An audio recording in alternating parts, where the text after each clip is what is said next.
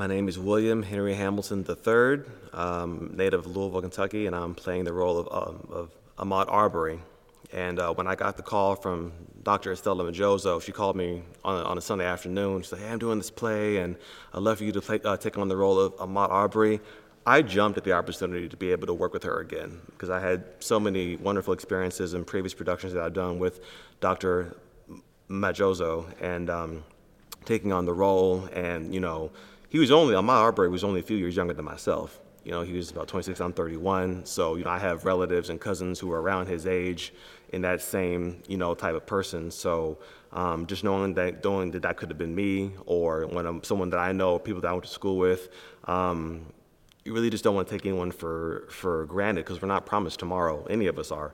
I've had dreams about, certain scenarios, and, I actually had a dream a couple of weeks ago that I was gunned down in front of my home. I was outside, doing yard work, and someone came by and just began shooting. And the only thing that revived me was seeing my family there. They all came in the door one at a time, and seeing my sister, she placed her hand on my chest, and then suddenly I was alive again.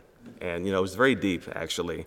And the fact that it's, seeping into my subconscious at a certain level, it's definitely, I'm feeling more of the play, and it's coming out. And just like Tony said, I hope I do Ahmaud Arbery justice in playing this role.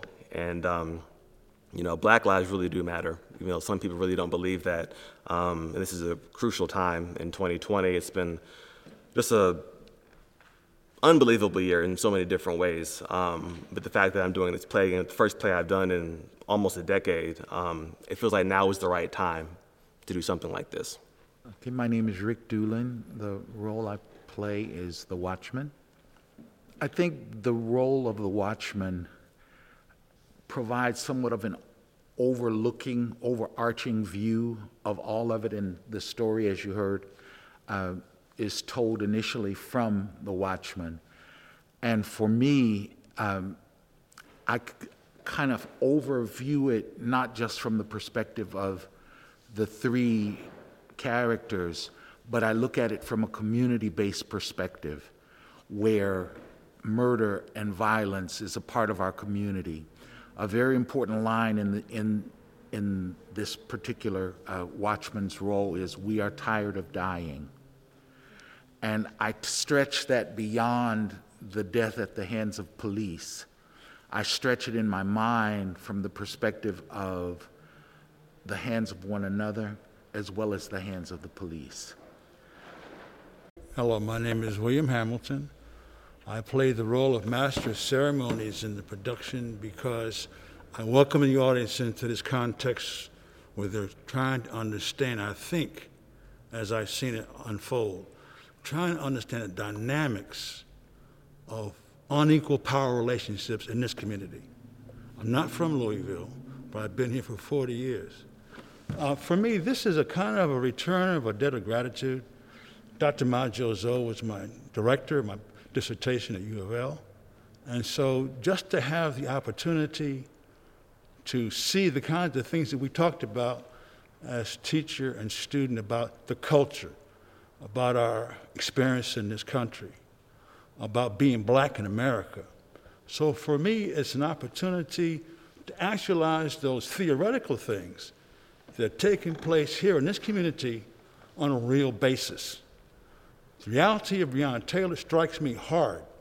My son plays Ahmaud Arbery, and watching him collapse on that stage strikes me in my heart, because he is no different than most of the kids in this community. I say kid, he's an adult man. But so many young people are experiencing the pain of watching one of their sisters in this community go down and have no consequence for that behavior in the power community. The structure of justice in this community is skewed. And this play points those realities out. We still, 6 months later, are begging for the details of how she died.